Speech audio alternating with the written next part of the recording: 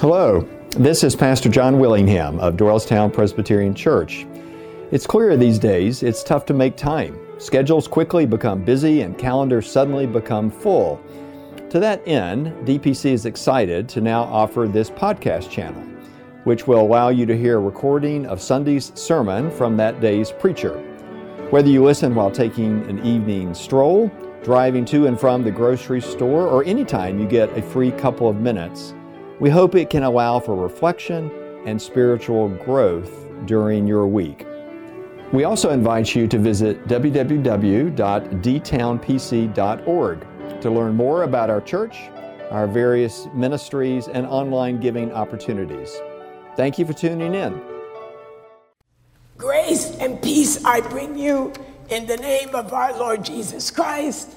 I bring you greetings on behalf of some 29,000 siblings who worship in 120 communities of faith in this region known as the Presbytery of Philadelphia. It is always a joy and a special privilege to be with you here in Doylestown. As some of you may know, Doylestown was a point of introduction to my journey here in this presbytery 8 years ago, when I too preceded Becca cross-countrying 3,000 miles to join you. As Pastor John, who I'm glad is recovering and I'm looking forward to seeing later, was the chair of the committee that brought me out here. I've also had the privilege of working with so many of your leaders, more recently Dave Sager and one of our former moderators, Elder Linda Rakoski, and your former interim associate pastor, Roberta Carney. The list is getting longer and longer and longer as Roberta and I went to school together and actually served in the same church for over a decade. I remind you that my voice is not straining because I'm sick. It's the result of a vocal dysphonia that does not hurt, but it has been a major inconvenience in that it has taken away my ability to sing, which Becca knows I used to do in California a lot, but I refuse to let it take away my voice. But it is good to be with you this morning. Our New Testament reading is found in Paul's letter to the Ephesians, one verse in chapter 6. Paul is writing to the saints in Ephesus, reminding them of the power of their faith as they put on the armor of God. And it reads, "Finally, be strong in the Lord and in the strength of the Lord's power." This is the word of the Lord. Thanks be to God. As Pastor Beck already said, our message this morning continues your sermon series, Be Renewed, with the focus on our message this morning found in the Old Testament scripture that was already read from the book of Isaiah. But listen again to verse 31. "But those who wait on the Lord shall renew their strength. They shall mount up with wings like eagles. They shall run and not be weary. They shall walk and not faint." Join me in prayer. Gracious God of all eternity, silence in us the noises and distractions that we bring with us into the sacredness of this space. May our hearts be open to your word, to your spirit, as you seek to transform us, to renew us, to be agents of your grace and love in this world. We pray this in the powerful name of Jesus the Christ. Amen. Well, a few weeks ago, Star Trek Commander James Kirk, known in real life as William Shatner, would take to the stars beyond the Earth's atmosphere. What had been part of his acting career, his role, going where no man had ever gone before, had now become a part of his human experience and reality. At 90 years of age, everybody write that down. At 90 years of age, he is now the oldest person to be rocketed into space, getting a view from above that from all reports transformed and renewed his spirit. He's quoted as saying, "What you have given me is the most profound experience that I can imagine." What an extraordinary moment. I must confess, I was so jealous. I have dreamt of going beyond the atmospheric boundaries of that blue into the blackness of that unknown space. I'm sure some of you have had that fantasy as well. Now, it's unlikely that I will ever rocket away from Earth, but there's still hope. He was 90. But I have had a few opportunities to soar above the Earth, offering me a glimpse of a greater vision than my own. On one occasion, it was a fundraising event. In an effort to surprise my spirit of adventure, my husband Edward bought a Russian biplane ride for me and 6 friends. Well, my husband and my then middle school son would not go with me. Well, that made that present questionable. So I invited 4 minister friends and my then 80-year-old mother, who did come with me. So we took to the sky in this bright yellow plane that looked like it belonged to the Red Baron fighting with Snoopy in the Peanuts comic series. I got to spend much of my time in the cockpit with the pilot for that hour. And I remember being in awe of the breadth of Southern California landscape below, the landscape before me, the San Gabriel Hills hugging the desert region some 45 miles from downtown Los Angeles. Actually, Becca knows everyone who was on that plane with me. I loved how the textures and colors took my breath away. I could easily resonate with Shatner's reflection of it being such a profound experience.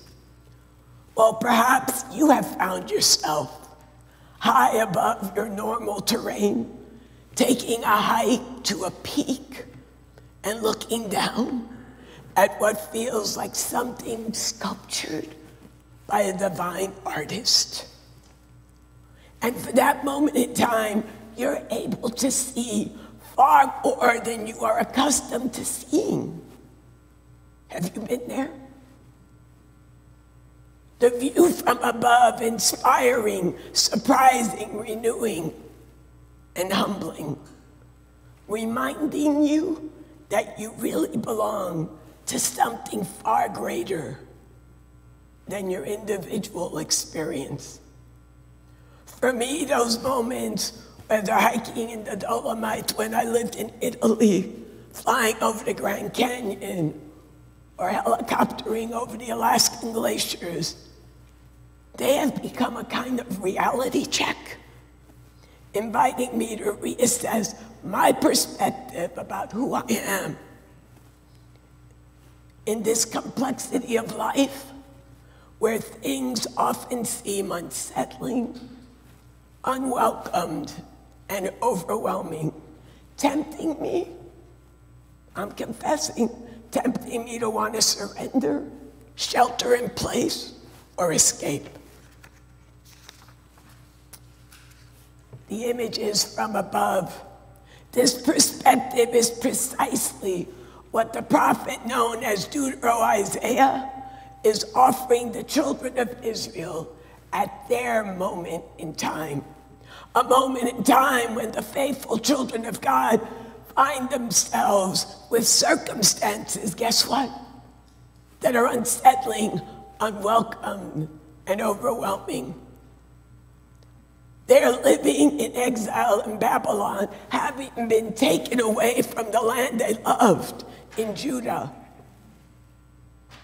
And for those who were carted away, unlike their relatives who wound up remaining in Jerusalem, these exiles were physically and economically dealing with a unique challenge. You see, those who stayed behind saw the devastation of the temple, of the city, but those who were carted away, well, the Babylonians allowed those exiles to have businesses, to marry Babylonians, causing a slow assimilation that could ultimately erode their identity, causing their faith to simply become one of ceremony and historic ritual. We're a little familiar with that, right? When faith becomes ceremonial, historic, we call them the hatch, match, and dispatch Christianity syndrome. Think about that. This prophet of exile, as he is also known, was aware that those children of God in Babylon were struggling with an existential crisis brought about by a sense of powerlessness, vulnerability, that could forever lead them away from their foundational strength, their identity, and their stories of faith. Now, we don't know a whole lot about this prophet, but we do know that he speaks into real time. He doesn't speak into what ifs. According to a commentary by Hansen, the prophet viewed the welfare and destiny of their people firmly within the context of world events. We are reminded that prophets do not speak into a vacuum, that prophets can see the challenges placed on a people in captivity, even when that captivity is without change. The prophet knows how survival and daily living can frame the consciousness of a people, tempting them away from their foundational stories of faith, from who they're called to be. It is the prophet's job to challenge the dissonance between what we claim is our faith and how we're living. Especially, it is the prophet's job at this particular moment, as we heard, to offer words of comfort and hope when the world turns upside down, answering the question that everyone's asking: where can spirit and strength be renewed? Where? The prophet answers this question by going beyond his and their particular moment in time, by soaring upward and backwards to the very beginning, to the foundation of creation. Have you not known? Have you not heard? I love those two phrases. The poetic nature of the words, beautifully constructed. Remember that you are tied to a God who not only created the grandeur of the world, but who has brought liberation to you. If you can remember God's faithfulness, if you can remember the woven tapestry of your history, if you can remember who you are because of whose you are, it will provide you with a view beyond yourself. It can and will renew your strength. Well, perhaps you do remember this. It was the weekend in March 2019. A new kind of moment in time began framing our reality.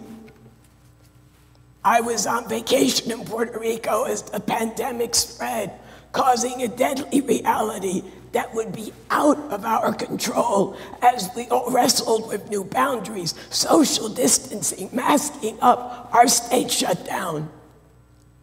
Launching the 19 months that have defined so much of our lives. And another pandemic was simultaneously finding its voice, causing a dis-ease in our civil arena. It's like we forgot how to talk to one another. Racism found a renewed boldness. Violence and civil unrest seemed to be growing. And the church, well, that was going to be a new kind of wilderness journey for us as we start to consider what does it mean to be church when the building is closed? What does it mean to be church when we can't gather together to even feel this synergy, even with our masks on? We found ourselves exiled away from our beloved sanctuaries, and not unlike the children of Israel and Babylon, our identity as the church found itself wrestling with what this new reality would mean for our witness in the world. How do we respond to the forces around us? How are we faithful to the gospel? Fast forward to today. We've even learned to sing with masks on and do it well. That was beautiful. We have survived what seems like the worst of the past 19 months. And the church did rise in ways that we never imagined as pastors and leader after leader became producers, directors, actors in weekly Zoom worship. As our churches creatively sought out new ways to be the hands and feet of Jesus in the world. But now, as we take a breath, it's clear that the grief, I lost 5 people in 9 months. The exhaustion of trying to be creative and the reality of the past 19 months has taken its toll on us. You see, rising out of the ashes, rising beyond our anxiety, rising beyond the pain of illness and death is really hard work. But yet, we have survived. And friends, survival is not good enough for a people of resurrection hope. Do I have an amen? Amen. Survival is not good enough for a people who claim to be a people of the impossible. So where do we find the strength to allow ourselves to be renewed? I really love that you as a congregation are exploring what it means to be renewed, because you're claiming that that is where we are. You're leaning into a vision beyond the one that has framed our recent history. You are embracing that you are part of something far bigger than this moment. You can hear the words of the prophet echoing across 2,500 years. Those who wait on the Lord shall renew their strength. They shall mount up with wings like eagles. I will tell you that I looked up a few things about eagles while I was thinking about speaking and sharing this word with you today. And I learned that not only do eagles fly high, and I don't mean only the team.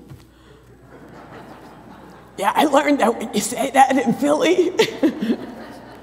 So not only do eagles fly high, but when storms come, did you know that eagles use the winds around them to fly even higher?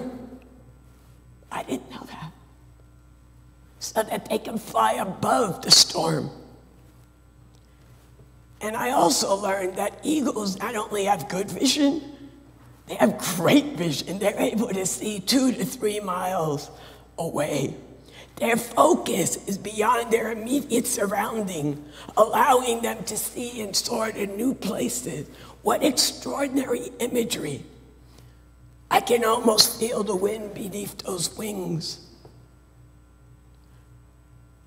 Those who wait on the Lord shall soar with a vision and a journey beyond what we can see. Now, to be clear, as I bring us to a close here, waiting on the Lord should not be confused with being passive. It means using our God-given gifts to find ways to see God's vision, to join God's vision for us and for the world.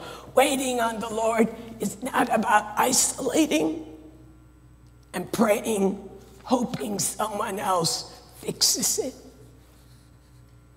It is about reclaiming our identity in the midst of all that would challenge us and leaning into who we are because of whose we are, to rise up above this moment in time and to make right what has been broken in the world. Like your commitment to being a Matthew 25 congregation, exploring how you as a community of faith will continue to get on that express that you've used as imagery to explore what it is that's broken. And I love that you're not making it an event, that you're making it a journey. Friends, we live in times of uncertainty. Perhaps that is the most certain truth we can be sure of. But like our foreparents of faith, we too have been gifted. We have been given an identity grounded on the faithfulness of the Creator God. We too belong to a rich story of redemption and liberation, culminating in the story of Jesus and his resurrection from the ashes of death. And like those before us, we are invited to wait on the Lord with the promise of a view that we are not yet able to fully see. May the Spirit of God rise us up. May it rise us up and give us a vision beyond this moment as we soar above on wings of eagles renewed in strength, soaring into our God-given future, trusting as that favorite hymn goes, and he will raise you up on eagle's wings, bear you on the breath of dawn, make you to shine like the sun, and hold you in the palm of his hands. Amen. Thank you for joining us on your journey of faith. Don't forget to check out www.dtownpc.org to explore all the ways DPC strives to be a bridge for Christ and a beacon of his love.